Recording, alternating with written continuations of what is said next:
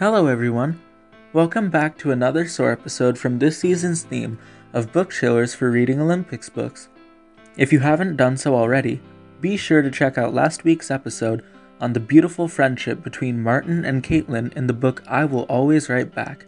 It's one of my favorites.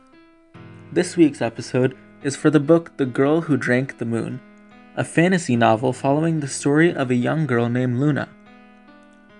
The day of sacrifice is a difficult day when a mother is forced to hand over their baby to a witch in the woods, though no one actually checks to make sure the witch gets the baby. In fact, the witch is actually a kind witch whose name is Zan, and she takes the babies and feeds them starlight, after which she sends them to the free cities. Thus they are dubbed star children. One day, a baby named Luna is abandoned in the forest, and Zan accidentally feeds her with moonlight instead of starlight. This causes Luna to fill up with magic, making Zan decide to raise her, instead of sending her to the free cities. At Zan's home, Glurk the swamp monster isn't too happy about Zan keeping Luna, but the dragonling Fryan is happy about it. Zan and Glurk watch over Luna with careful attention, as they know her magic could burst out at any moment. When Luna turns 5, it does.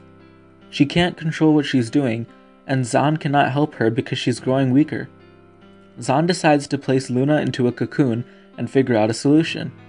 She remembers her mentor's teachings, and after 9 days of hard thought, she comes up with a spell to trap all of Luna's magic into a small seed in her brain.